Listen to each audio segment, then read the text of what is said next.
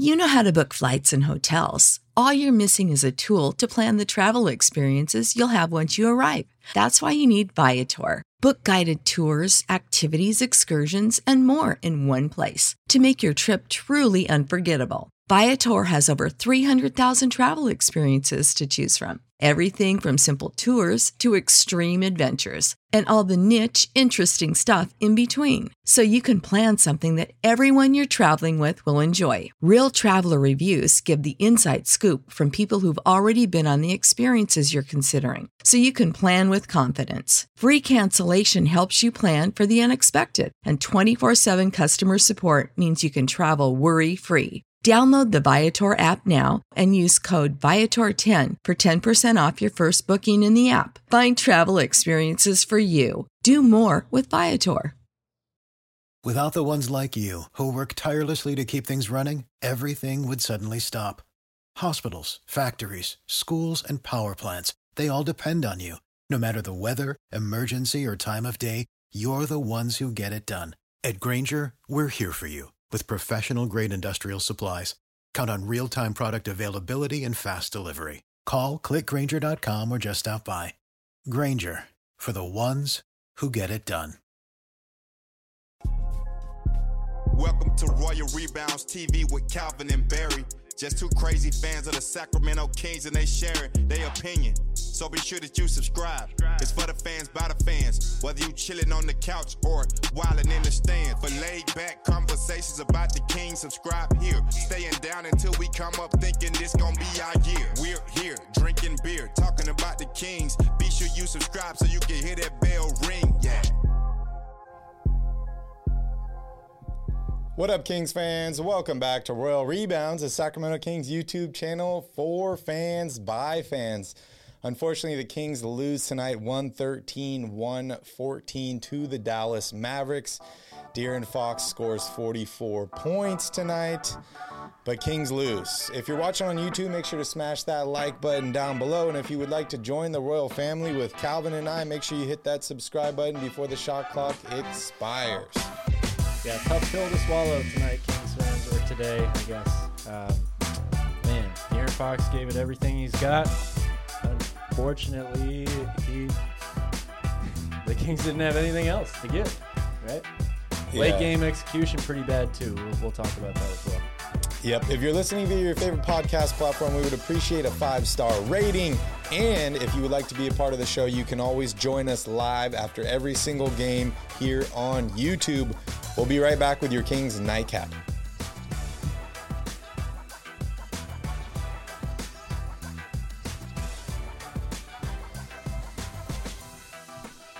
We're here, we're drinking beers, and we're talking about your Sacramento Kings. Oh, no draft beer tonight, Calvin. We got cans. We got Pacifico, courtesy of Fred Dixon. Thank you, Fred. Thank you, Fred. Shout out to Fred.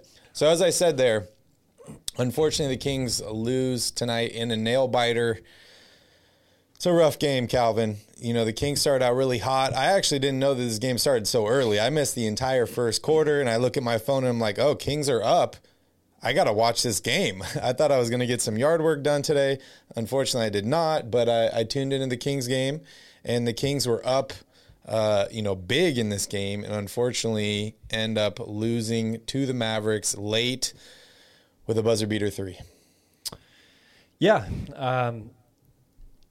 I mean, obviously losing or giving away a 19-point lead is bad, but that's who the Kings have been all season long. That's not really the surprise to me here, if there is a surprise.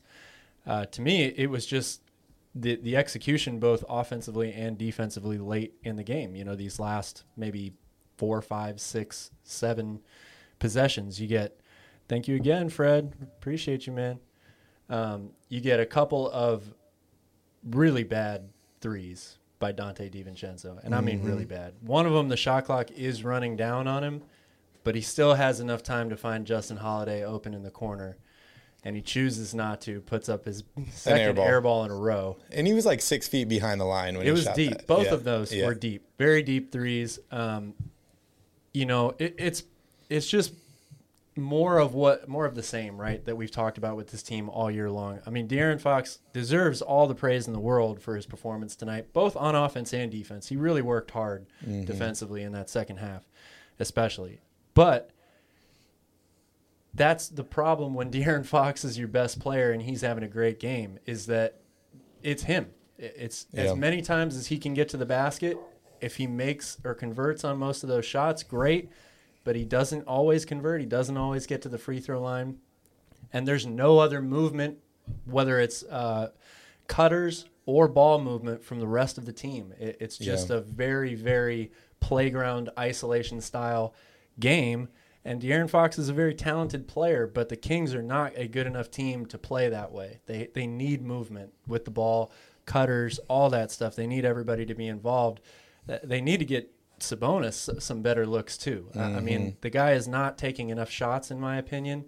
I don't think that they're working hard enough to get him the ball in the right position either. Yeah, he's getting doubled really early, but there's ways that you can work around that. And then defensively, Davion Mitchell and De'Aaron Fox were really good tonight on the ball. Nobody else was, though. That second half, the Mavericks made a great adjustment. Their plan was to attack really early in the shot clock. They got to the free throw line a ton of times. I think 12 free throw attempts in that third quarter, which matches their free throw attempts for the entire first half. And then they hit their open threes when they had to knock them down as well. You know, give credit to Spencer Dinwiddie. He hit some really tough shots down the stretch. Yeah, that dude had a game. And I don't know if we mentioned it already, but Luka Doncic sat in this game due to a toe injury. He was a late scratch. De'Aaron Fox really did it all. Unfortunately, he does miss that free throw towards the end of the game, which was huge. I don't want to put the blame on him because he did more than enough to win this game for the Kings. But stuff like that happens, and then the wide-open three, Justin Holiday, I don't know why he collapsed inside. There was already two guys doubling. Yeah, it's one of those things, though. I was actually just having this conversation with Ethan while we were watching this play, and he said the same thing. What is Justin Holiday doing on that? Yeah, I get it. What it looks like to us watching, it's a bad play, right? But anybody who's played basketball knows this. You're taught from the time you're in third grade, if you're that corner wing help defender, when somebody gets beat off the drive, you have to sag in. It's a natural reaction. Guys do it without even thinking about it. I mean, that's just – it was actually a phenomenal play designed by Jason Kidd. They run the fake pick and roll with Dinwiddie and Brunson. You get everybody else spread out, so the middle of the lane is wide open. There's nobody inside to help. And Jalen Brunson gets to his strong hand, his left hand. He gets by Davion Mitchell, and that was the play right there. I mean, he either gets to the basket and gets a look there, or it's not just Dorian Finney-Smith. All the defense is going to collapse on that, right? Because they're all spread out, and somebody gets beat off the drive. So he would have had a kick-out three in either corner. It was a really, really well-designed play. Yeah, it's rough to give up that corner three, especially because that's the easiest three in the game, and it is. You can say like, yeah, De'Aaron Fox and Davion Mitchell were there, but again, anybody who's played basketball knows this. That's a total instinct move. It's what you're taught. You're two passes away, so you need to be in help defense. And it's not like they were up by 3, right? So giving up a 2 still loses you the lead. So, you can't say, well, there's no way you could have given up a 3 there. That's the only shot they needed. That's not true. They could have had an easy layup to get the lead as well. So. That's true. And that all comes down to missing that free throw, right? Exactly. Yep. Well, I want to give a shout-out to everybody here in the chat. Shout-out to Fred. Thank you, Fred, for the super chat. We appreciate it. What's up, Gothan? Sass. Let's see who else is over here. Look over there. Elaine, welcome. Central Valley King. Welcome, guys. I see Mike in here, too. Thank you guys all for tuning in. It was another tough game of basketball for the Sacramento Kings. And, dude, they just keep crushing my heart, man. Like, I would have been happier to see them get blown out by 20 in this game. But I'm like, Luka Doncic isn't playing. Maybe they have a chance here.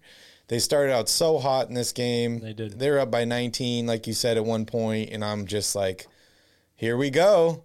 They're making a run for the play-in. That's the difference between good teams and bad teams, though, right? Like everybody, Alvin Gentry's been a very hot topic of conversation over the past few weeks. really ever since the trade deadline, because now the Kings roster is better, so the reason they're not performing is on the coaching staff, right? Well, when you have a really good team like the Mavericks, they make adjustments at halftime, both offensively and defensively.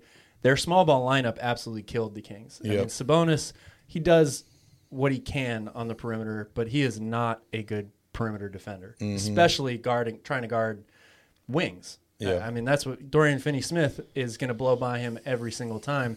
And in the third quarter, that was the difference. They just got to the basket at will. Nobody could stop them. Yep. Yeah, so it was a good opportunity for the Kings to make up some ground. The Spurs lost today. The Trailblazers lost today. But the Lakers were able to defeat the Warriors, which is crazy. LeBron James, 56 points, 10 rebounds. Huge, huge game for LeBron. I don't think he's trying to miss the playoffs, Calvin. No. LeBron and missing the playoffs, that's, hell freezes over before that happens. Yeah, he's not looking for a draft pick. What's up, Bryce? What's up, Charlie? I see you guys here. Welcome, welcome. All right, Calvin, I want to go over your keys to the game, and then we'll dive into the box score. Is that cool? Sure. Keys to the game, number one was outside shooting tonight. The Mavericks are a really good defensive team, and they're really good at guarding the three. The Kings, for the most part, had a pretty good game overall. I mean, down the stretch, they missed some big ones, missed the whole rim, but 9 of 25 overall, 36%. I mean, you take that on most nights, especially against a team that's as good guarding the three as Dallas is. Number two was the turnover battle. They did not win this one.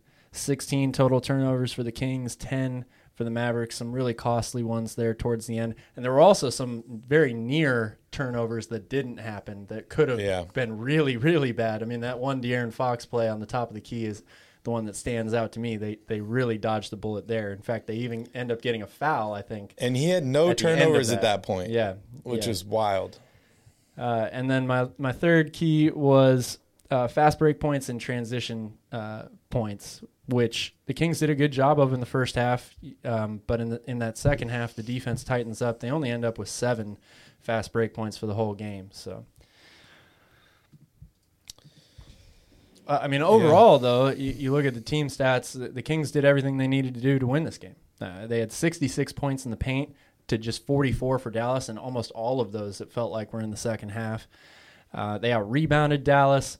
The shooting percentages are basically equal. The free throws hurt, 12 of 18, especially those missed free throws down the stretch. But this was a game that the Kings not just played well enough to win. They absolutely had this game up until about midway through the third quarter. And then I think they had this game until 2 minutes in the fourth quarter, or maybe a minute left in the fourth quarter. Yeah, well, yeah. I mean, Dallas doesn't take their first lead until I think it's 95-94. Yeah. Excuse me. But, it's just late game execution, right? I mean, when you're a bad team and you lose a lot, you're not in these situations frequently. And, some people might say, well, you have De'Aaron Fox and he's on a roll, so it should be simple, right? Just give him the ball and get out of the way. But as I mentioned before, that hurts the Kings as a team, I think, overall. They're not a good enough team to overcome stuff like that. Yeah, they're not. And as I mentioned, De'Aaron Fox ties his career high, 44 points tonight. We needed just a couple more from him, Calvin. Just a couple more. A couple more from anybody. Yeah. Well, speaking of which, let's take a look here at the box score. And then I want to talk about HB because I don't want to say I have issues with HB, but I would have liked to see a little bit more out of him offensively tonight. Sure. Well, we'll start right there. Harrison Barnes and Justin Holiday are the low men in the starting lineup, 9 points apiece. Holiday, another rough shooting night, 4 of 12, 1 of 7 from 3. HB, 3 of 8, 1 of 3 from 3. Sabonis, again, you can just pencil these numbers in every night. 15, 10, and 6. 11 points for Trey Lyles on 5 of 8 shooting. And De'Aaron Fox, the star of the night, day. I keep saying night. 18 of 31 from the field for 44 points to go along with 6 assists and a couple of rebounds. And then the bench, the bench continues to struggle overall. DiVincenzo with 10 points, but he was just 3 of 10 from the floor. Yeah. Which is a bummer because I really like him a Holmes lot. Is back though. Yeah, Rashawn Holmes did return tonight. He had a great rebound towards the end of the game. Didn't help them very much, but it was great in the moment. But on the topic of DiVincenzo, it's such a bummer because I really like this guy a lot. It's the shots sometimes. But, I mean, you look in here at the box score, he's still 50% from three-point range.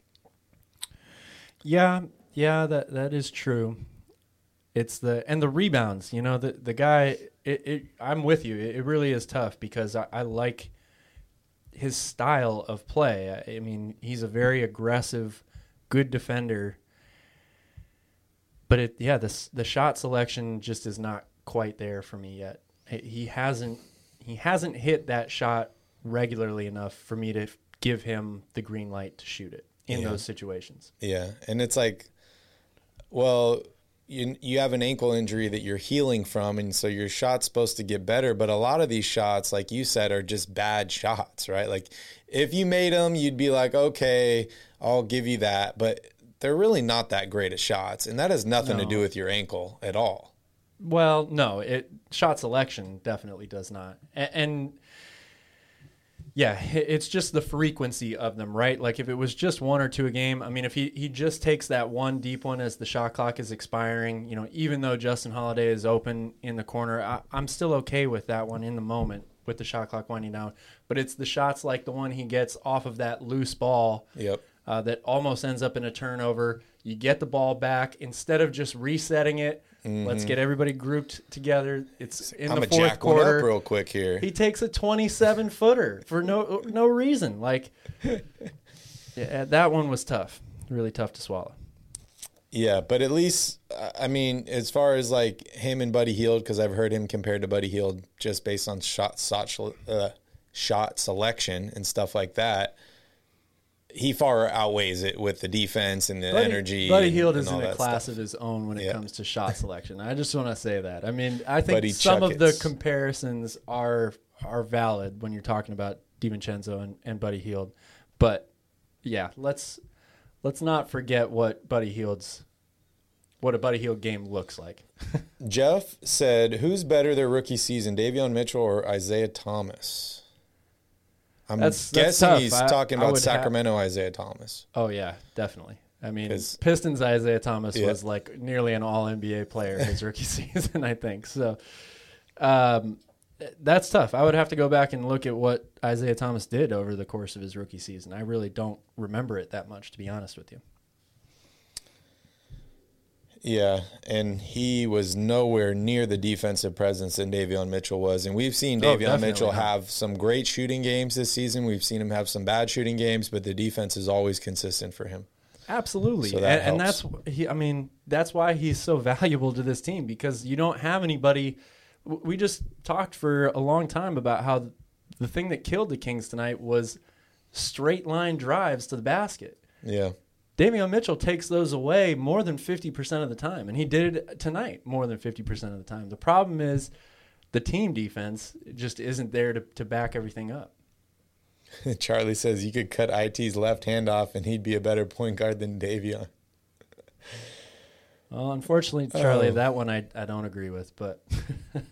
Yeah, it's hard to play with. I mean, I've seen guys play with one hand, but it's hard. Especially when your dominant hand is the one getting cut off. Yeah. And Charlie is such a fan of everybody's off hand. Yeah, if it's Tyrese Halliburton, that's another story, right?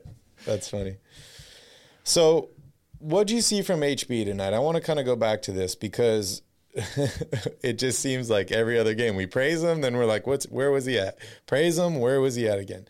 Only 8 shots tonight. I mean, it makes sense when your best player has 31 shots, right? That's the thing. That's the key. But it's like HB needs to get some more reps, dude. He just needs it. Like, I love the game Fox had tonight. I really do. 44 points, tied a career high. Like, great game. He was pretty efficient. 18 for 31 is far above 50%. It's better than 50%, absolutely. But I feel like there's a component where if you don't get your teammates involved and you just take all the shots yourself, that it just kind of throws off the whole rhythm of the team. And then when you do need him, like at the end of the game, HB gets the last shot and he only took 8 shots in the game. That was only his third 3-pointer of the game, and he hadn't had the ball for a minute before then. I just feel like it kind of throws off the rhythm. Absolutely. I mean, that's totally 100% it to me. The reason that Harrison Barnes wasn't more aggressive or you didn't see him putting up shots is because De'Aaron Fox was taking them all. I mean, it's the same thing for Sabonis. You know, like they need to run offense through the whole team more. They can't.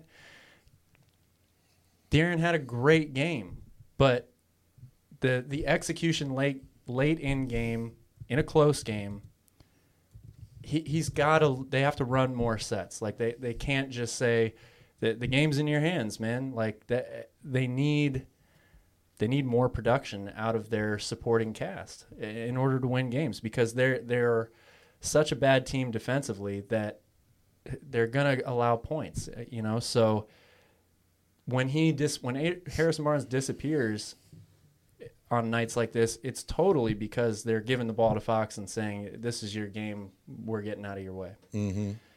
And Harrison is he's not a give me the ball type guy, right? Like he's going to play within the offense, take shots, open shots when he gets them, unless they're running plays through him, you know, like in the low post, or if it's coming off of a screen, they get him the ball on the perimeter and he looks to drive and get to the basket or get to the foul line. But when you're in the second half of a tight game and De'Aaron's feeling it and everybody is just spread out to try to give him a lane to the basket, there's no movement, and as a result, you have guys like this who just can't seem to find shots for themselves. Yeah, and that kind of goes back to what we've been talking about is if your best player can't shoot the three, I know De'Aaron Fox has made threes. Yes, he has. But I'm talking about late game situation. Who's getting the last shot of the game? It's not De'Aaron Fox, right? If it was maybe a mid-range or they needed two, he'd probably get the shot. But needing three, he's not getting the shot. We saw, like a Metu game winner this season, a couple other ones. These are all balls that were passed out by De'Aaron Fox when he drove inside. Yep. So if you're going to be getting all the shots and you get your own rhythm, but then you can't make the three at the end of the game and you're dishing it off to somebody that has sat half the game or who hasn't got very many shots, it doesn't really set your team up for success. It really doesn't.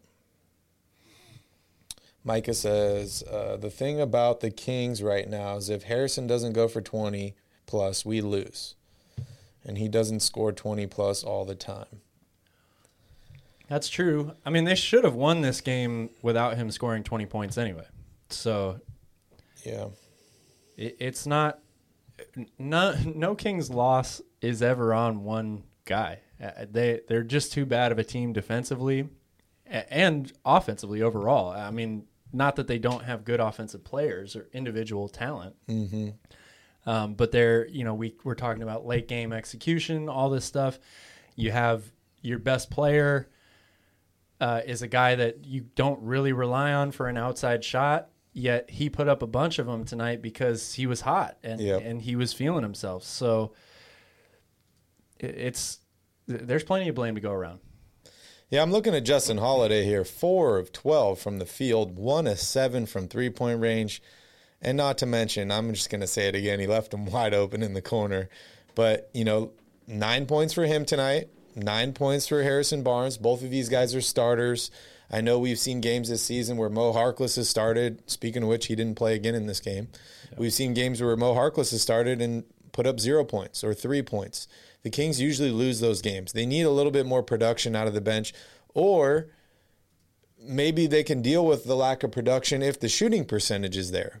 But when your starting shooting guard is 1 of 7 from three-point range and he's shooting 30%, and then, your top shooting guard coming off the bench is also shooting 30% in DiVincenzo, that really makes it hard on the rest of your team. Definitely. I mean, it's really a glaring hole when that's what they're relying or counting on these guys for on offense, is outside shooting. And, DiVincenzo did shoot 3 of 6 today, but I think a few of those, or multiple of them, 2 of them came in the first half, and he had 1 make in the second half, I want to say. Yeah, and a couple air balls. It's just hard, when when that's what you're in there for on offense. You aren't going to see them take any other shots unless it's off of an offensive rebound. You know, you're right underneath the rim for a putback. These guys are out there to take threes, and when you brick them as much as they have been, it hurts. It really does. Well, we heard the quote from DiVincenzo early on, right, where he joined the team, and he said to the coach, like, do you like me shooting those shots? Yeah. And Alvin said, well, were you open? Yeah. I mean, at the time, we're all kind of like, oh, whatever, he's new on the team. We like his defense. You know, yes, he was open. Take those shots. Is it the same for you at this point, or has it changed a little bit where it's like, okay, well, how much of this is DiVincenzo and how much is this coach enabling him or saying, hey, no, I don't want you shooting that shot. I want you running around screens. I want you moving. I want you open at the three-point line shooting those shots. I want you to pass out of these far looks that you get. There's a reason he's open 6 feet behind the three-point line, right? Like, there's a reason. Most people are open 6 feet behind. Yeah. So I just want to hear your thoughts on that.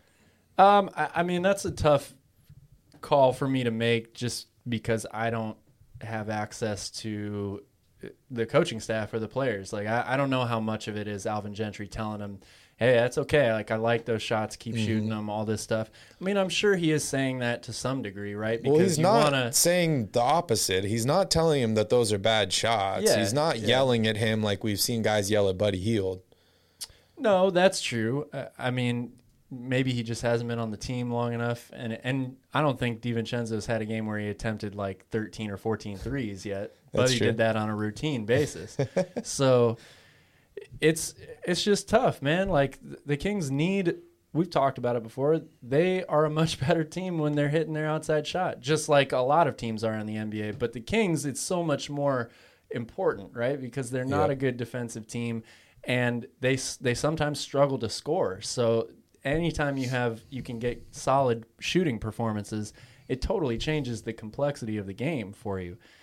So, I don't know how much it is of DiVincenzo's just trying to put up those shots on his own, or Coach Gentry is telling him, keep shooting, something like that. But that's what they need those guys to do. Justin Holiday and DiVincenzo and Jeremy Lamb, they're out there to knock down outside shots.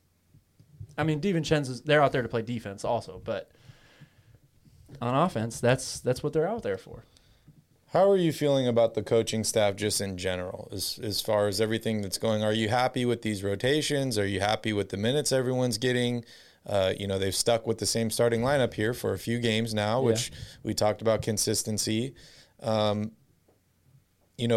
you were to replace Alvin Gentry with another coach, does it add a couple more wins in this last part of the season? Or what it is at this point? I mean, yeah, it is what it is at this point. Like, that's another point that I've tried to make already, just in that,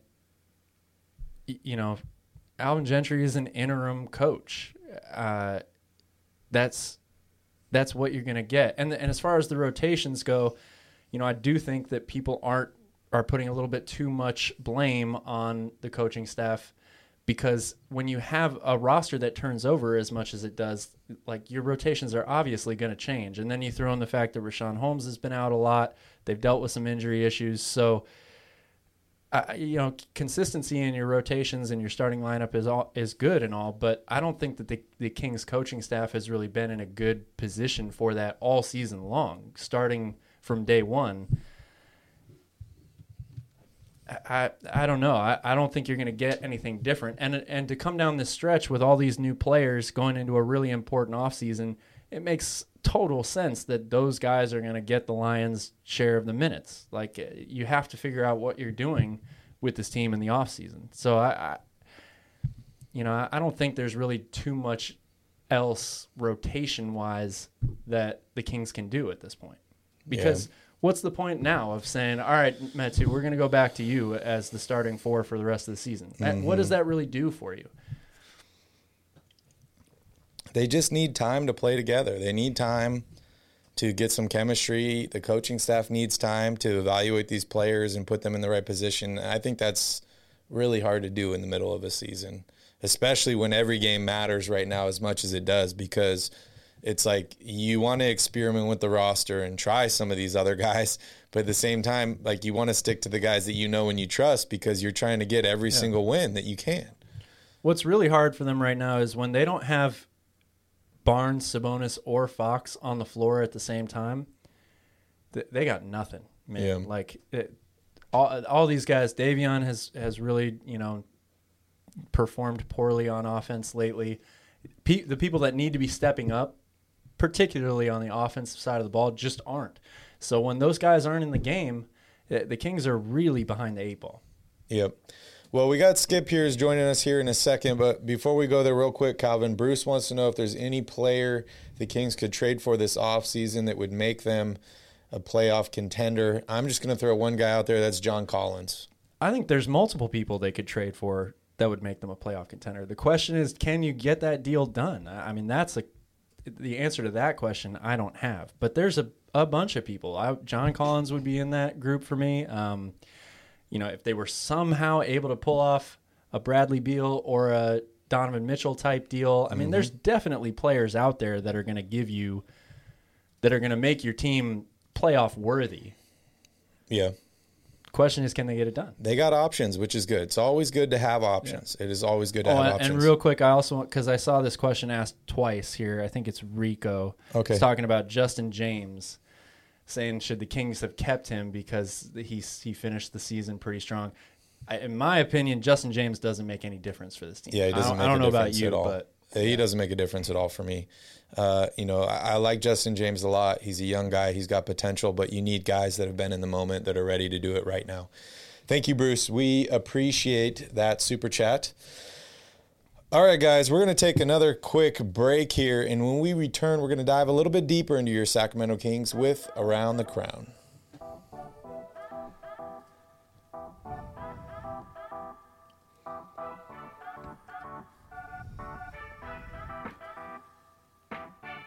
Welcome back. This is Around the Crown. We're talking all things Sacramento Kings and beyond. Join the royal family by hitting that subscribe button down below. And while you're down there, you might as well smash up that like button.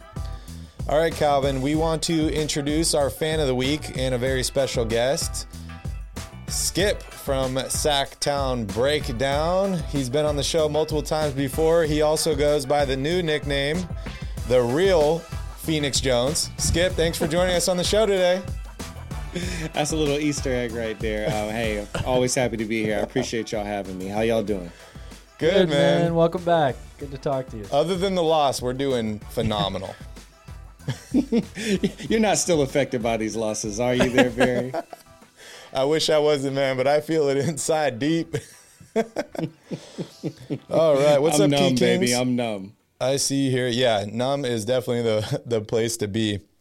So, Skip, we haven't seen you in a little while since we were in Sacramento, and, we're going to be in Sacramento in just a couple weeks, so we'll get to see you again. But I just kind of wanted to check your pulse here on the Kings season. Is it time to blow it up? Is it time to set the tank? Where are you at here? The keys in the tank or the keys inside of the ignition of the tank have been there for a while. It's like we got it on like when you can just like turn on your AC and like listen to your radio. Like we didn't turn it over yet, but like we're in there like bumping our favorite, like we're bumping our tank playlist, just ready for Monty to be like, go ahead and fire up and just drive that thing straight into in draft heaven. So, we're about there. I mean, for a long while now, I just didn't feel like this, with the moves that have been made and I see the positivity and how they have been working, Sabonis, Lamb, Justin Holiday, getting DiVincenzo, all of those different pieces. Lyles came over, Josh Jackson, which, Lyles had a nice little game not too long ago. Josh Jackson hasn't seen the floor very much, thank God. Hope he's not in our locker room too long. He might stink it up. But, with all that said, the direction of this team has kind of continued to just go downhill, not closing out games, not finishing games enough. They just don't know enough about the small things of how to win basketball games yet for us to really even consider the play-ins or the playoffs.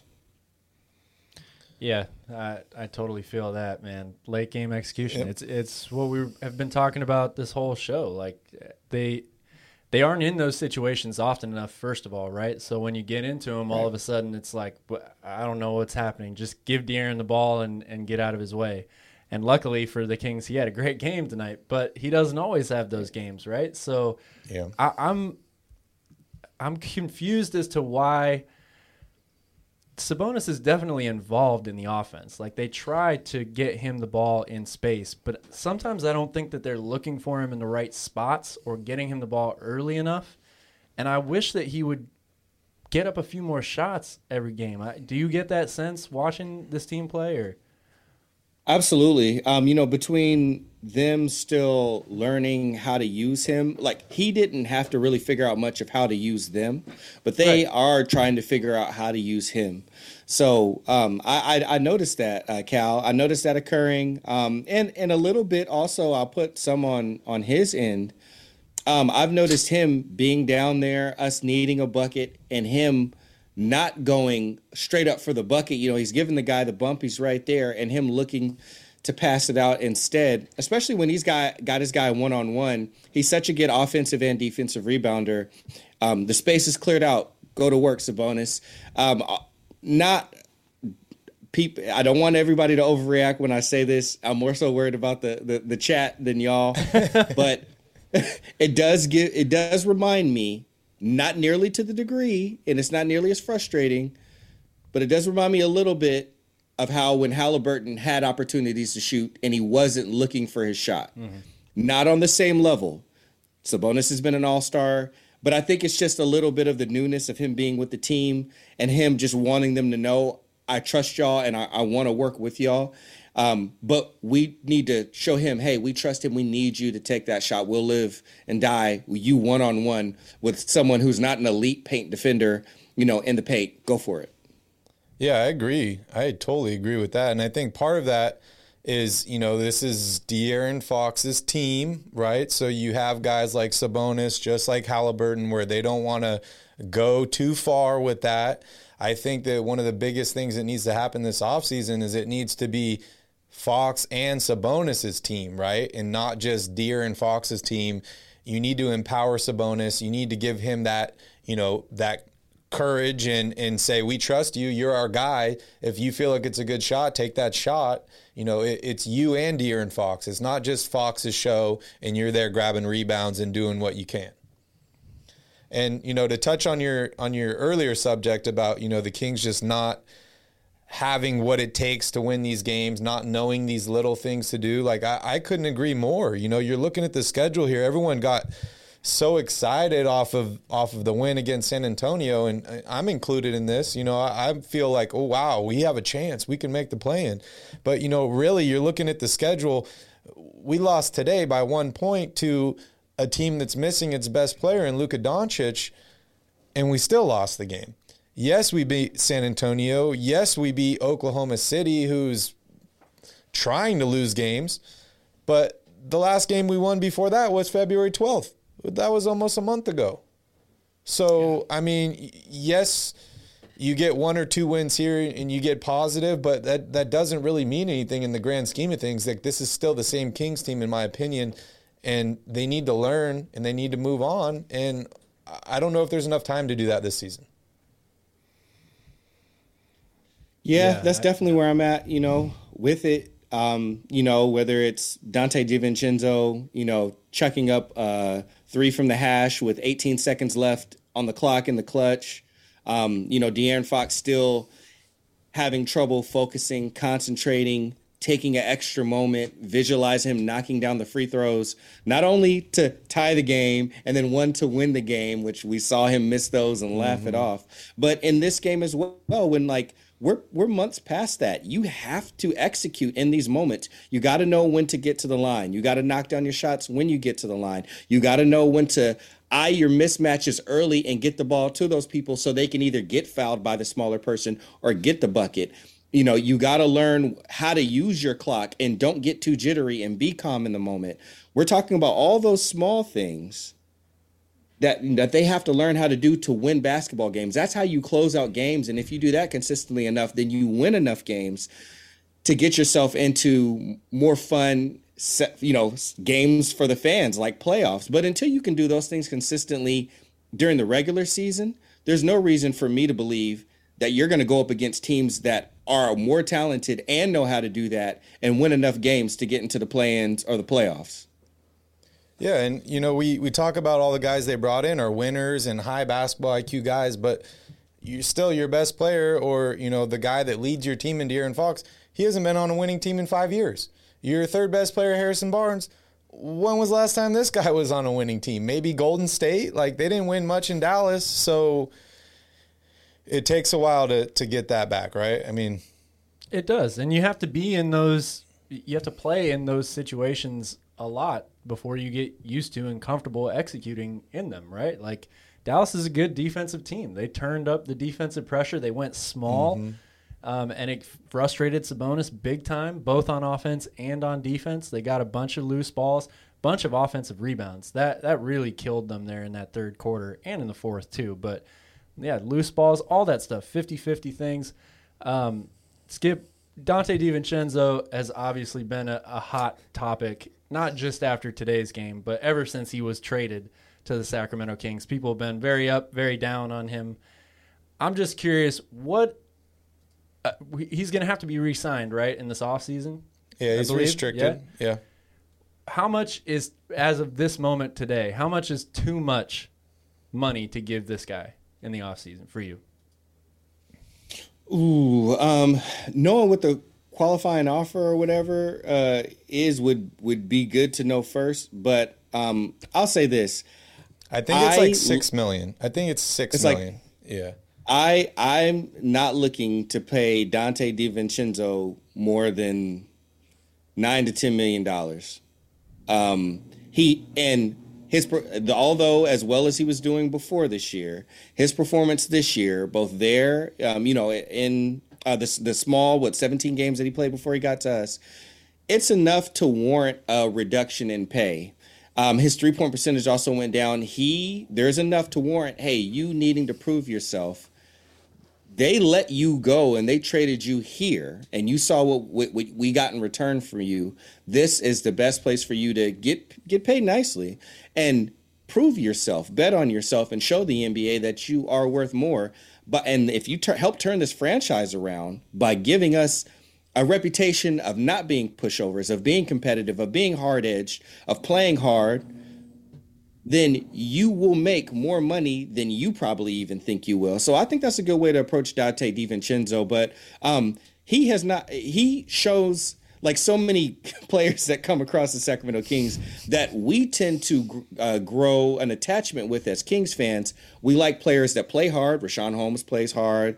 Davion Mitchell plays hard. Dante DiVincenzo plays hard. We like players that play hard, but we tend to overvalue them because ultimately most of them don't give us results of winning. So let's let him continue to play hard, but let's not overvalue Dante DiVincenzo. I'll tell you, Dante DiVincenzo staying or leaving Sacramento is not going to make or break whether this team turns around to be better, but he can help, if he gets his act together and especially gets his 3-point shooting percentage more efficient. Yeah, I agree. And I feel like a lot of these guys, why they play so hard is because they've always had to make up in other categories, right? Like they haven't been the best shooter or the best at this or that. So they've always had to work a little bit harder to try and make up for that. And then the ones that really turn into like the stars are the ones that had that and then they were able to get better at shooting or whatever, and they have that work ethic that they can kind of pair together.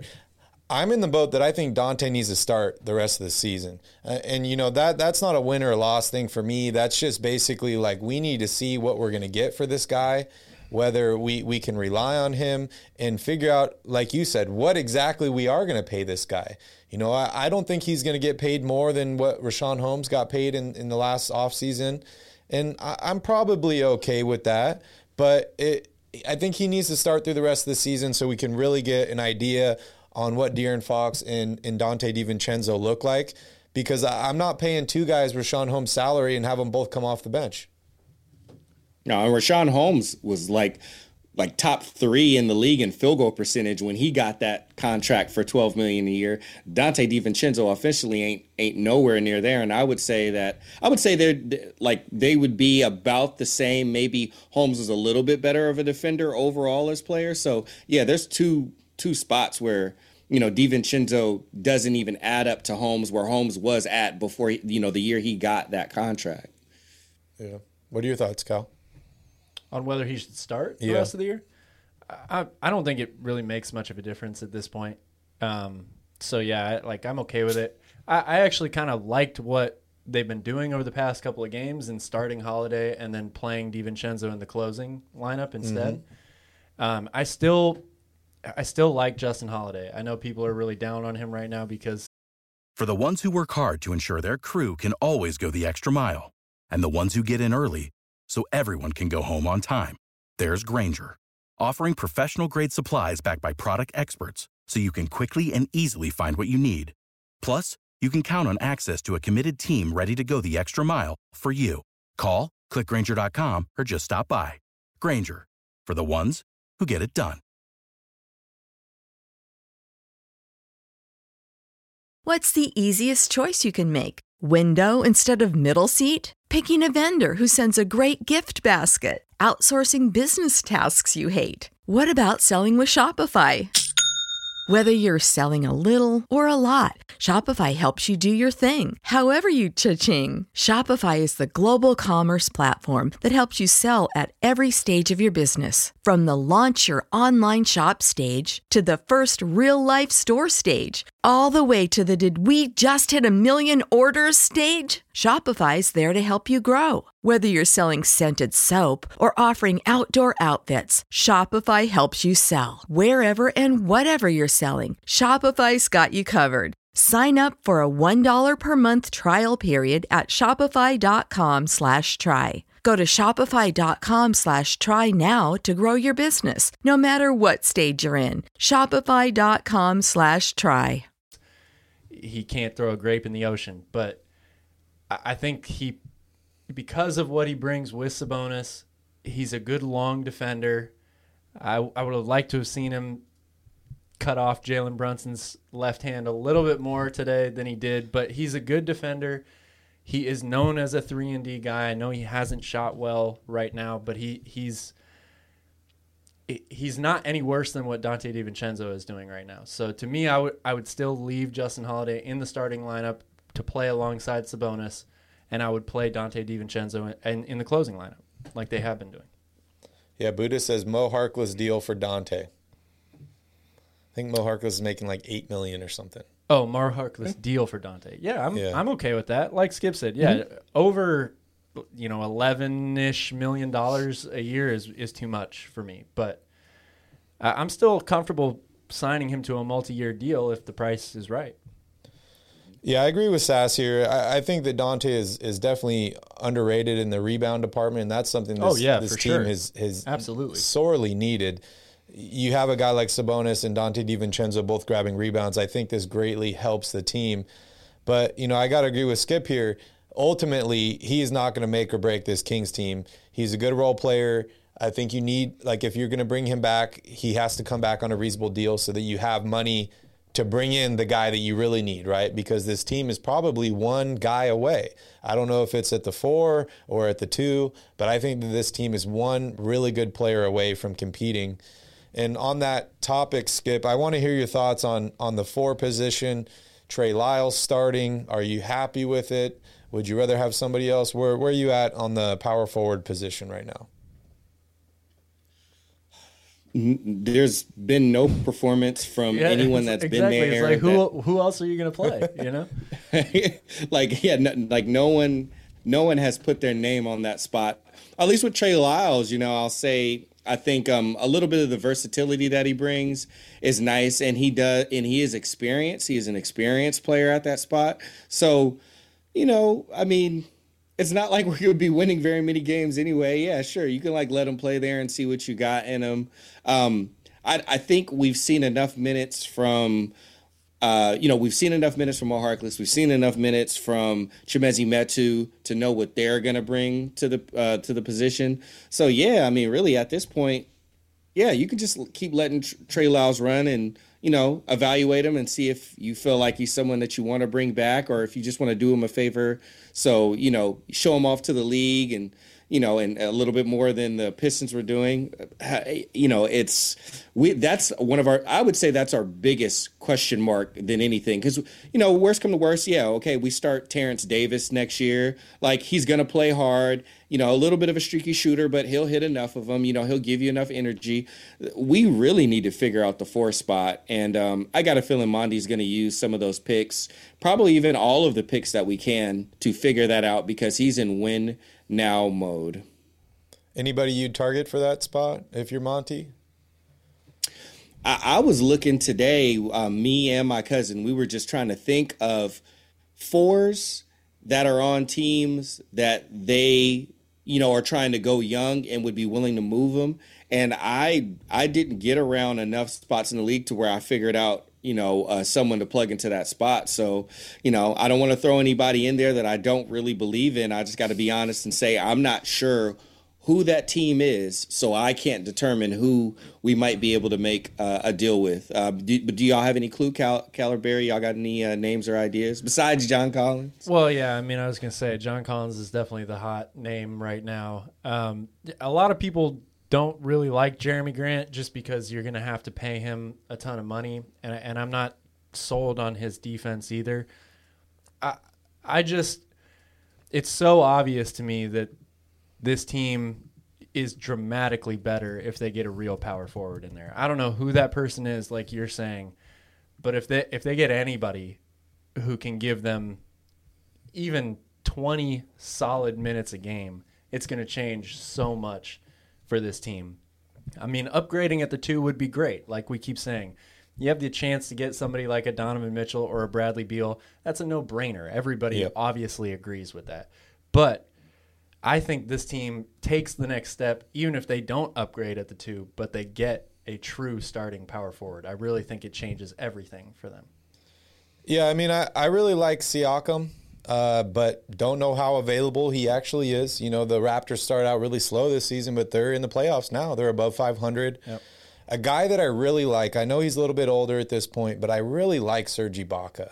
I think he's got a great game. He's a rim protector. He can also space the floor and hit that 3. He's a champion.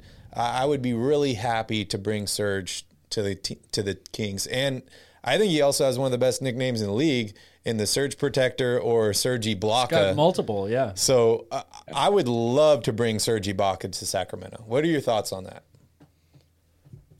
I've always liked Serge Ibaka. He can play defense, and then he developed that shot.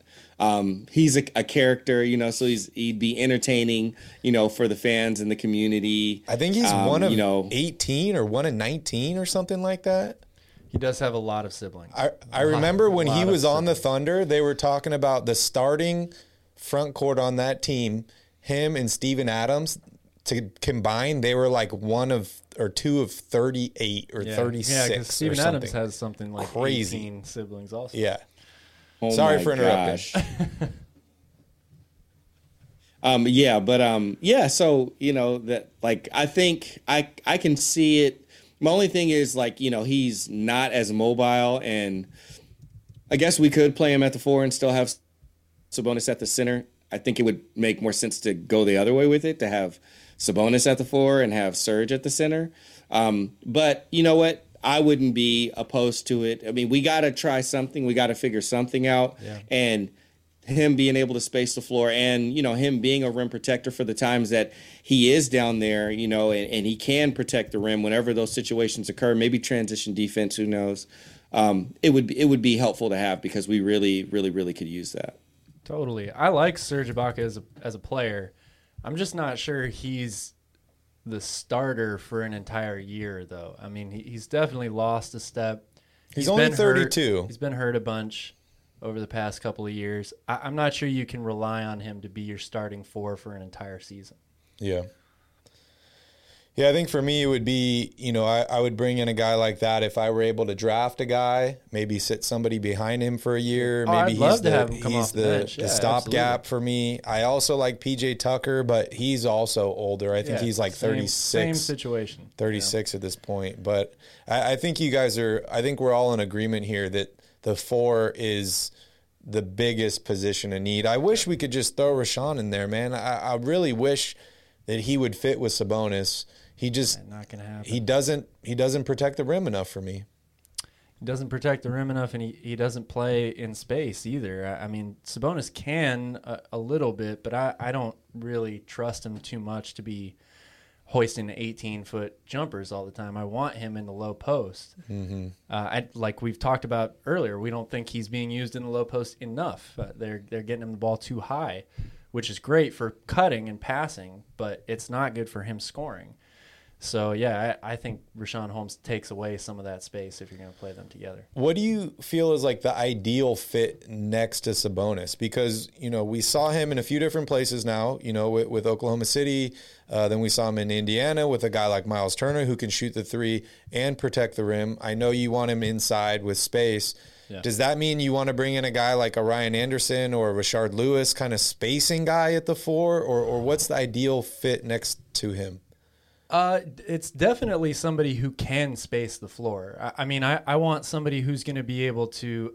It sounds terrible to say this just because it's a repeat of stuff we've already said, but Siakam or John Collins, like those two guys are able to get out and run with De'Aaron Fox. They're able to space the floor. They're incredibly athletic. You can also get them the ball in space and say, go get a bucket.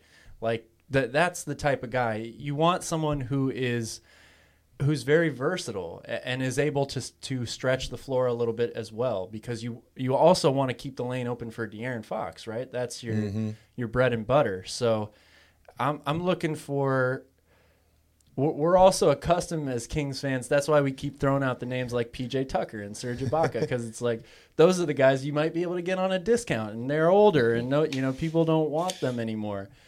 So everybody's like, yeah, those guys are looking good. We can get those guys. But we really need the Siakams of the world, the John Collins of the world.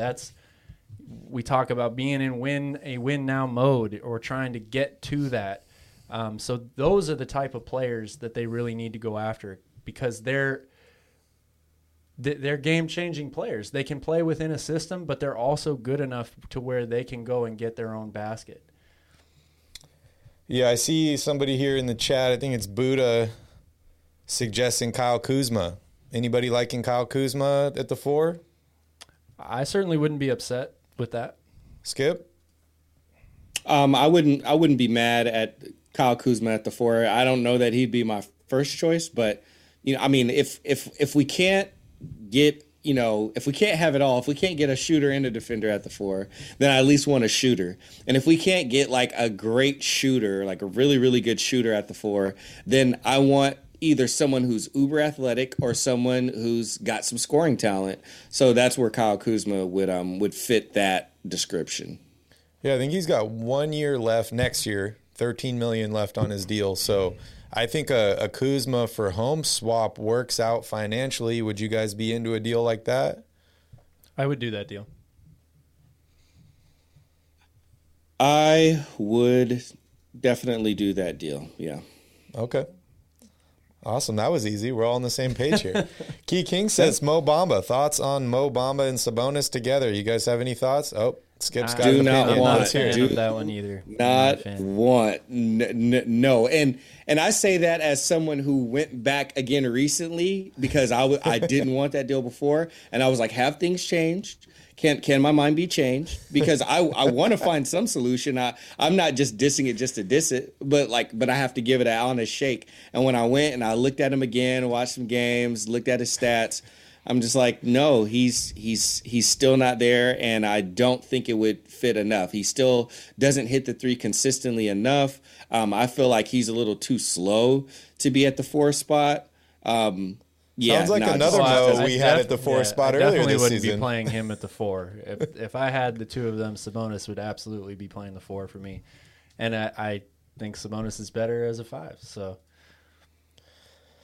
It's interesting, bringing in these guys like Sabonis that are, a Swiss Army knife player, right? He's not a DeAndre Jordan type that does one thing well, or two things well. He really is a Swiss Army knife that can do all different types of things on the basketball court. And I feel like sometimes those guys are even more difficult to find a player that complements them, right? Yeah. I mean, if Mo Bamba was as good of a rim protector / rebounder as somebody like a Rudy Gobert, then I would definitely be thinking more about it. But he just isn't consistent enough on that end for me. Gobert could be available. I mean, we're hearing about this Gobert, much rather Donovan Mitchell thing. Yeah, much rather have Donovan Mitchell. But think about all the boards you're getting with Sabonis and Gobert on your team. Yeah, that's and true. And DiVincenzo. But then you're changing the style of play so much. I mean, a team with Sabonis can run. Like, we see him start the break. But if De'Aaron Fox is starting the break and you've got Sabonis and Rudy Gobert out there, you're just completely changing the way that you have to play, which is not the end of the world. You would just have to keep building the team around that, And touching back here on Mo Bamba, it's his fourth season in Orlando. He started 51 games this season, averaged 10 points, almost 8 boards, and almost 2 blocks a game. Is that not enough for you guys? They're good numbers, but I mean, again, I think like Skip said, you have to go back and actually look at some of those games. I mean, some of that, first of all, he plays on one of the worst teams in the league.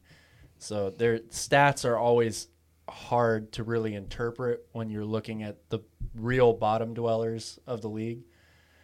And, 2 blocks a game is nice. But again, I don't like him playing alongside Sabonis. I and he's shooting 34% from 3-point range. That's a lot more than a lot better than I thought he would be. But what was the remind me of the attempts again? For Mo Bamba, 3-point attempts, 3.6 a game. Yeah. Not bad. 1 out of 3, not bad. He's playing better than Armo. That's true. No, that's true. I mean, that does maybe change the way I think about him a little bit. 2 blocks a game is really good. But I still, in terms of fit on the team, and I think there are other players out there that may be attainable that would be much better to go get than Mo Bamba. Yeah. I mean, the Magic don't even want him. That says something. Well, we saw what happened to the last center they traded, and now that team is in the playoffs, and that's the Chicago Bulls. So, I mean, I don't know exactly how you can take that as far as going to the Kings, but Mo Bamba's young. He's got a lot of talent. I'm just saying. I mean, not that I'm a big Mo Bamba fan. The Bulls got by far and away the best player on that team. So yeah, that's true. You got to take that into account as well. Skip, I want to hear your thoughts on Davion Mitchell. We haven't talked about him for a little while. Everyone was, really high on him going into the season, as you should be. He played amazing in the summer league and preseason and all that. This year, he's had a lot of up and downs. We saw him start next to De'Aaron Fox and actually play pretty well offensively. He seems to be in another rut. 2 for 9 tonight, 0 for 3 from the 3-point line, only 4 points. I want to hear your thoughts on Davion Mitchell, what you expect for him through the rest of the season, and is he still our backup point guard? I am not for the acceleration path that Monty McNair wants to take right now. I don't think that he cemented Davion as our sure shot backup point guard. I would not be surprised if that's another one of the things that Monty McNair looks to upgrade, especially with him trying to get into not even just the playoffs, play-in next year, but the playoffs. And you need a sturdy, very reliable backup point guard for that. I do think Monty McNair believes that Davion Mitchell can be a guard of the future for Sacramento. And if not, then I know he's confident and be able to trade Davion in order to get something. And that's the advantages and the wisdom of, taking best player available if you truly believe that is the best player available. Overall, Davion Mitchell, I'm not really worried about. He's, the things that he's good at, on ball defense up until, a screen comes along. But on ball defense, he's really solid at.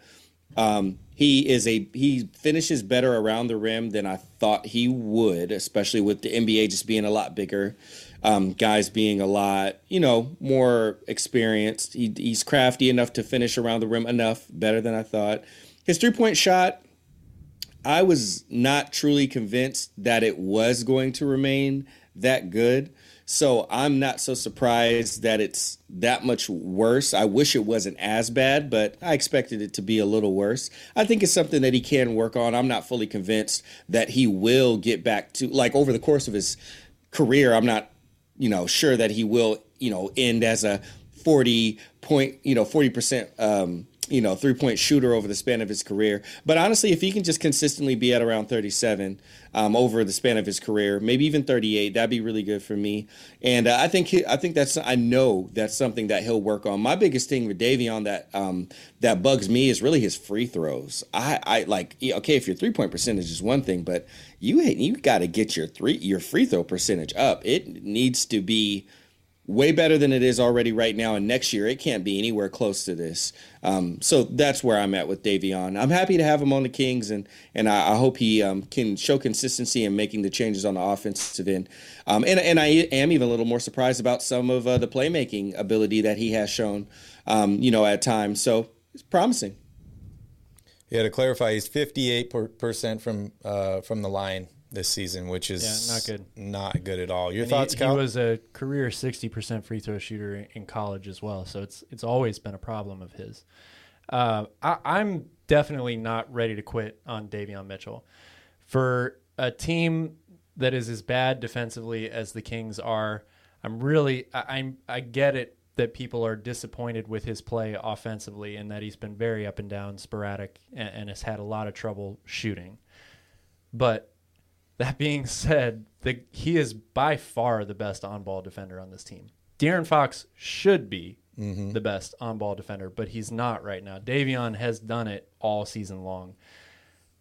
And he has that type of game-changing ability on defense. In the NBA, there are very few people that you can say, okay, go guard this guy one-on-one and get a stop. Yeah. It's just the way the NBA works. Like, these guys are incredibly talented, especially one-on-one. But he has that defensive capability, and that is incredibly hard to find. His shot mechanics are good. I think the shooting is going to get better. I mean, we already saw it get better for a brief period of time this season. Mm-hmm. I'm with you, Skip. The free throws do bother me. Like, that's something that he hasn't shown any improvement on for, basically his entire basketball career. So that's definitely worrisome. But I still think there's a place for him on this team because he plays such phenomenal defense. I agree with you. I think his playmaking has been better than what I anticipated it being at the pro level. So I'm definitely not throwing in the towel on Davion Mitchell yet. Yeah, I'm not either. I still think that this guy has amazing potential. For me, if you look at some of the best, two-way players in the league, most of them all started out as defensive juggernauts and couldn't really play that well of offense, and the offense came later on. So I kind of see Davion as a similar guy here. Yes, I agree with you guys. The free throws have definitely got to get better.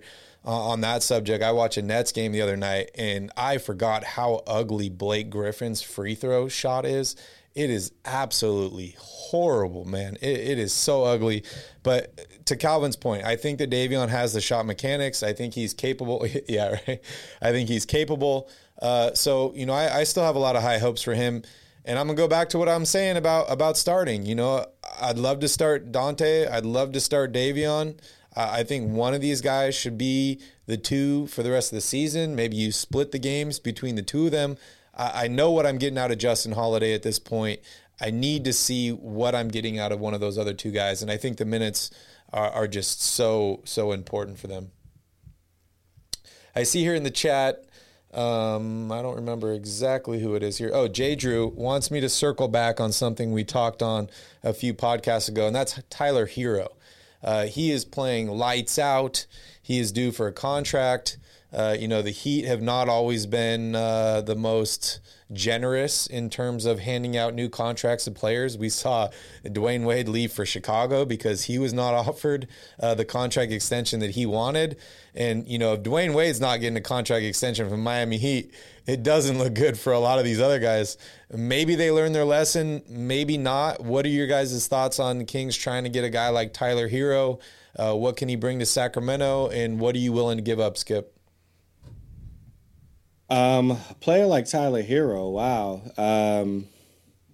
Man, he plays with such confidence. He plays with a true swagger. Guy plays like a winner. He plays, determined and he plays hard. Someone like that could really, really, really help the culture in Sacramento. We need a guy to take the last shot like him, right? Like, we need a guy that can take the last shot. We need a guy that can take the last shot. We need a guy that can take a shot that'll, get us back in the game, that'll get us riled up. He does all of that. Now, with that said,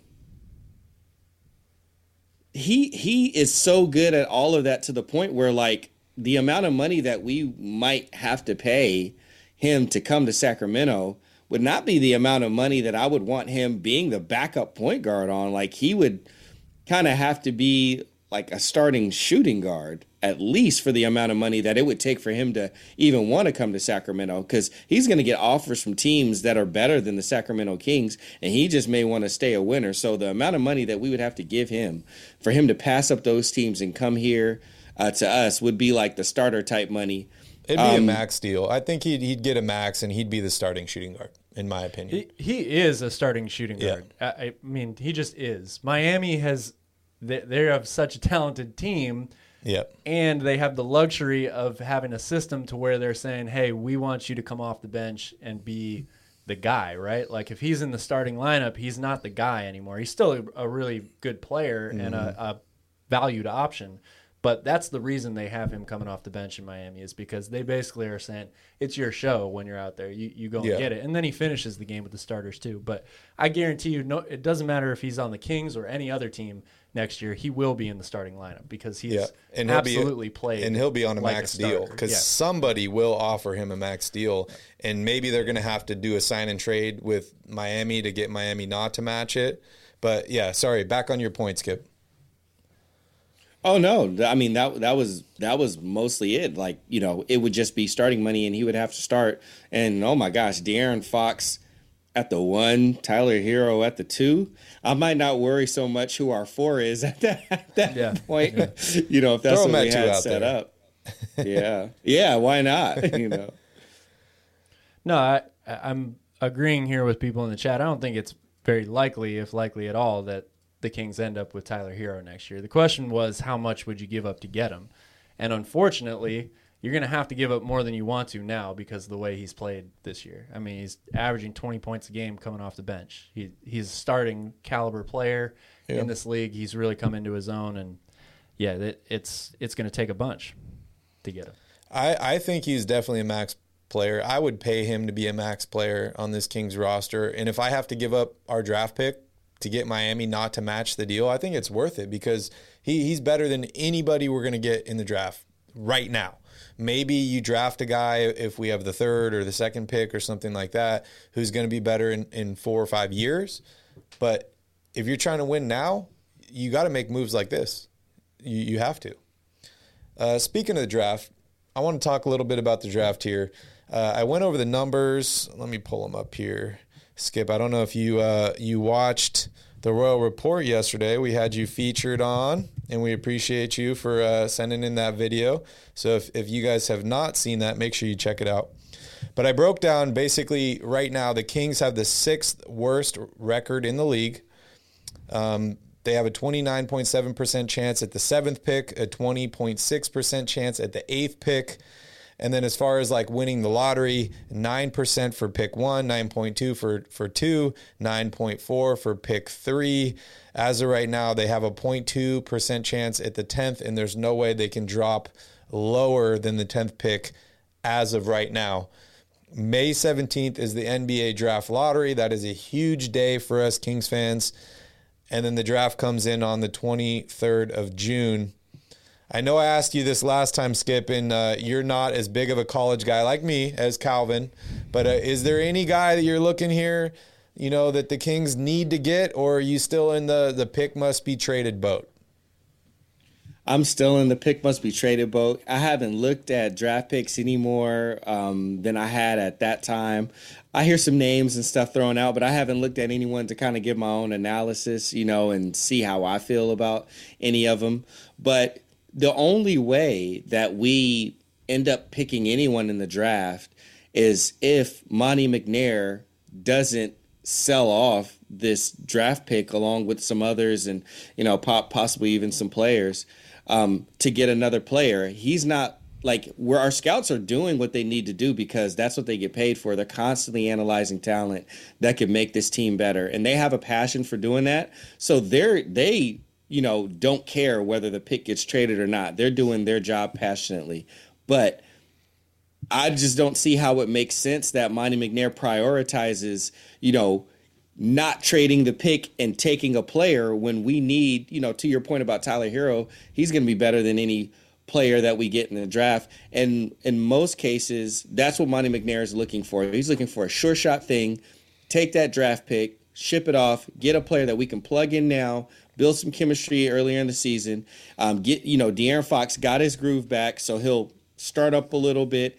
And hopefully, after the first third of the season, he'll already be back to this form, possibly even better. And then we're taking that piece and we're pushing, hard and, taking wins and, hopefully playing better defense with the better coach. That's what I think next year ideally looks like for Monty McNair. And if that works as Kings fans, we'll get on board for that. So I think the pick isn't even going to be here. But if you guys have any players that you think that would look good if we can't get rid of that pick, I'm all ears. Well, I think that there are players, again, I'm kind of looking at it like you were saying from the scouts' perspective. Like there are some players that I like in this draft. I don't think that there is a franchise-changing player right away from day one available. There's a couple big guys that everybody likes. They're at the top of everybody's board, Jabari Smith and Chet Holmgren, who I think would work for the Kings. However, those guys are probably going to be a couple years away from developing into the type of player that you need in order for the Kings to get where everybody wants them to go. So while I love Jabari Smith as a prospect, I don't expect the Kings to use a pick on anybody in this draft because I think that they're in the trying to get to the win now mode, and they're going to use that pick, like you said, Skip, to trade for another guy.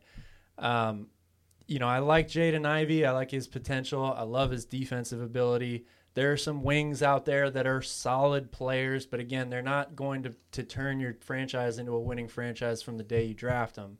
I'm talking about guys like Keegan Murray from Iowa, AJ Griffin from Duke. So there are players, like if the Kings do end up keeping this pick, there's a handful of players that they could take, and I would say, I like that pick. I like this guy. I like who he is.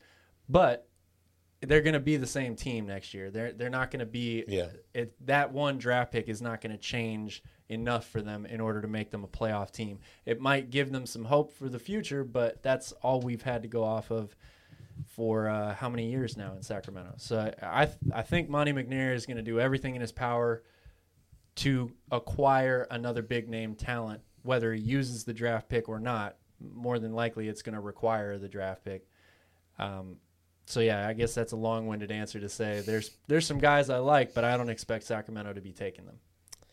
Yeah, if there's any time for the Kings to become the Lakers, and I mean that in – like it's win now. It doesn't matter what my picks are. I'm not drafting and developing talent. I am winning right now. This is the time to do that. You just traded for a two-time All-Star. You got rid of one of the most promising players, I think, in the league in Tyrese Halliburton. Obviously one of the most loved players here in Sacramento. But the reason you did that is because you're trying to win now. Unfortunately, I don't think that's going to work out for the Kings this season. I'm still hopeful, but I don't think they're going to end up making the play-in. Hopefully they can stay healthy. Hopefully they can create some chemistry and build towards something this offseason.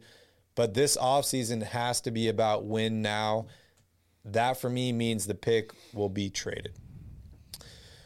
All right, Skip. Well, I want to thank you for joining us. I just have one more question I want to ask you before we let you go here. I don't know if you saw the news today on Zion returning to New Orleans. Apparently, he is cleared to return to practice and step up his rehab from the foot injury. What does this mean for the Pelicans? What does this mean for Sacramento? I know we're battling for the 9th and the 10th spot. Tonight's loss definitely didn't help the Kings, but New Orleans is getting some reserves here in Zion.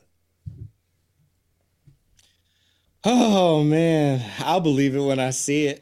Yep, I'm with Zion's coming. That's been like the headline since before the season. And even when he did come back and he was getting closer to playing, he had some sort of setback and stuff like that. Exactly. I wish him the best, and I wish him the most health. And this season was only a season, another season where we did not get to experience the explosive, exciting, rim punishing player that is Zion Williamson. So, I want him to get better. I hope he gets better soon, but that's more up to Zion and his body than anything else. So I don't think it means much. Like, hopefully he gets healthy. Like, he's not even in game shape, so I don't think he's going to come back and help them win very many games. But if he can get right by the time of the playoffs, and if they can, or even just the play-in, and if they can use him to, make a push to get in, that would be really good. Other than that, he just needs to get a little bit of confidence before they are bounced out and go into next season. What does it mean for the Sacramento Kings? Nothing is a good omen for the Sacramento Kings.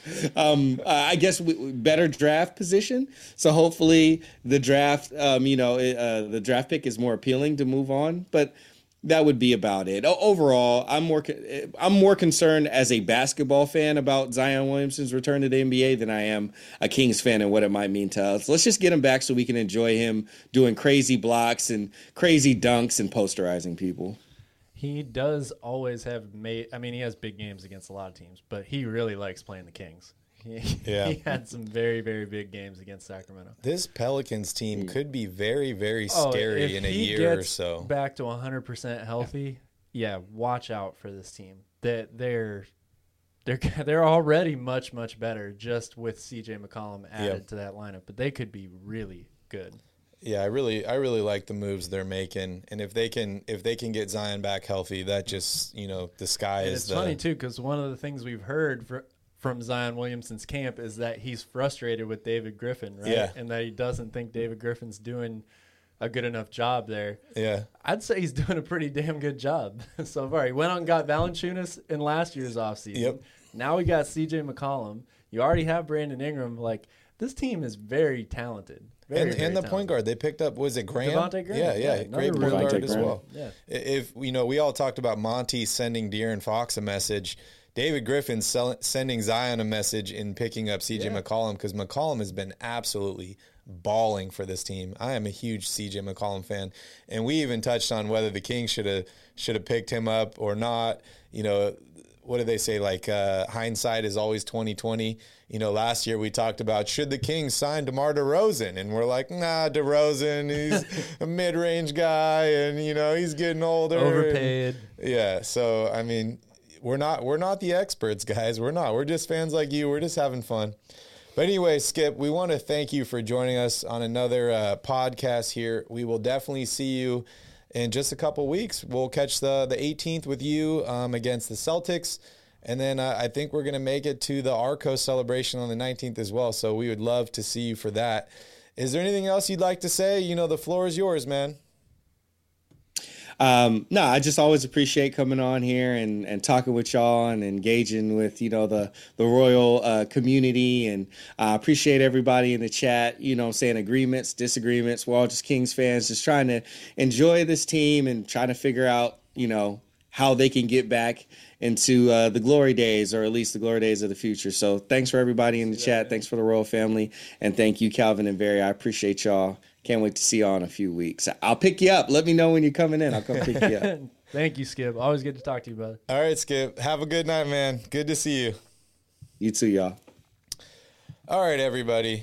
It is break time again. We're going to take a quick break here, And when we come back, we're going to take a look at the Kings' next week of basketball with Kings Crusade.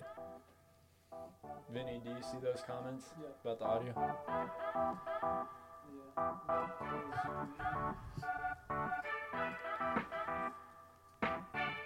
Welcome to Royal Rebounds, the Sacramento Kings YouTube channel for fans by fans. The Kings continue their crusade to get back to the playoffs or the play-in. Next up is the New York Knicks. If you're a Kings fan, make sure you hit that like button down below and please consider subscribing to the channel. Calvin, Kings lose tonight, but that's okay. There's another game. We're playing the Knicks next. How are you feeling about this game? I think they're on, a 6-game losing streak right now? Did they beat Phoenix last night? They were winning. No, Phoenix won at the buzzer, huh? Man, the Knicks should have won that game. I think that's actually 7-game losing streak now. 7-game losing streak. Well, it doesn't matter how many games in a row the Knicks have lost. If you're playing the Kings, I'm still worried about it. But I don't want to. I'm done using the term winnable game. I'm just done using that term. Like, it's going to be a battle for the Kings to win any game from here on out. It just is. The Knicks are another really good defensive team. They've been very up and down. You know, a lot of people expected them to have a better year this year, coming off of that big push into the 4 seed. I think they ended up with last year. Got a home series in the first round of the playoffs, but it's going to be a battle. Like, there's no way around it. Yeah, you know, the Knicks are kind of all over the place this season. Maybe we can try and get Julius Randle tossed early, and, you know, that'll obviously help because that dude has been balling. I mean, he started the season off a little slow, kind of like De'Aaron Fox, but he has really picked it up as of late. I think he's averaging 25 or 26 points per game in his last, 7 or 8, something like that. Is that your key to the game? It's one of them. Because the Kings have trouble dealing with big men, good, talented big men. And, you know, because the Kings are going to play Mitchell Robinson also, I'm not sure Sabonis is going to be on Randle. So the question is who guards him? So key number one is how do you play Randle? Who's the matchup? I think they need to double team him early and often force the ball out of his hands. You know, I would be much, much happier with R.J. Barrett just hoisting threes all game long than I would with Julius Randle consistently getting the ball in the mid-post and going to work. Number 2 is going to be rebounding. Mitchell Robinson and Julius Randle are 2 big, solid rebounders.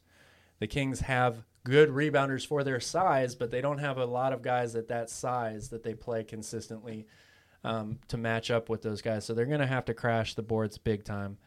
And then number 3 is cut off the straight line drive. I mean, that it was so glaring in this game today how Dallas got back into this game. They attacked early, pushed the ball, drove straight from basically half court because they were trying to get the offense initiated early before Sacramento's defense got set.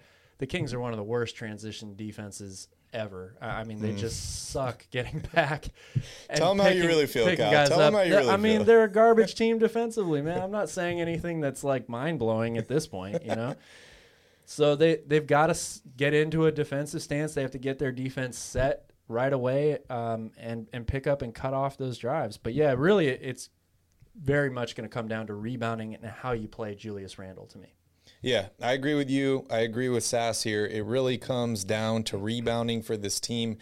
How big of a difference can Sabonis make? We haven't seen Sabonis play against this Knicks team while he's been in Sacramento. He really helps out on the rebounding front. Same with Dante DiVincenzo. We've raved about his rebounding ability.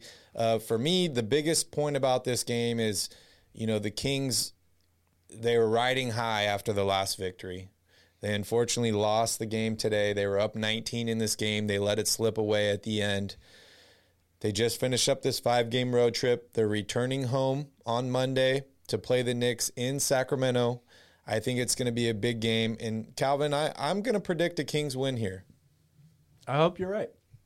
Yeah. I think the Kings really need to play fast in this one, too. I mean, New York is definitely a slower pace type team, sort of a grind it out in the half court. They pride themselves on defense and holding teams to a low scoring totals. So I would love to see the Kings try to get out and run as much as possible in this game. Yeah, I think that's really important. The Kings have to control the pace of this game. Then Wednesday, they go on to play the Denver Nuggets. They have a few days off before they go on the road to Utah to play the Jazz on Saturday. Then you and I are heading to Vegas. We're going to watch Kings Bulls in Vegas. We're going to watch Kings Bucks in Vegas, and then we're going to return watch a whole bunch of the NCAA tournament first 2 days in Vegas. I cannot wait for that. My favorite 2 days of the year, probably. And then we're going to return to Sacramento on the 18th for Kings Celtics. So hopefully we will see you guys all at that game. And then Saturday we're trying to go. I think we're going to make it happen to the Arco Farewell on Saturday the 19th. So hopefully we will get to see you guys all for that. We will keep you posted on what our plans are for after the Celtics game, whether we're able to organize a podcast somewhere or not, or if we're just going to do something on our phones and just go out and hang out with everybody. We will let you know. But thank you guys so much for joining us on another Royal Rebounds podcast. Make sure you hit that like button down below, and please hit that subscribe button. It really does help us out a lot. You guys have a wonderful evening. Unfortunately, the Kings lose, but that's okay, guys. It will get better. And like I said, I am predicting a win on Monday against the Knicks. So have a wonderful evening. In the meantime, go Kings. For the ones who work hard to ensure their crew can always go the extra mile, and the ones who get in early so everyone can go home on time, there's Grainger, offering professional-grade supplies backed by product experts so you can quickly and easily find what you need. Plus, you can count on access to a committed team ready to go the extra mile for you. Call, click Grainger.com, or just stop by. Grainger, for the ones who get it done.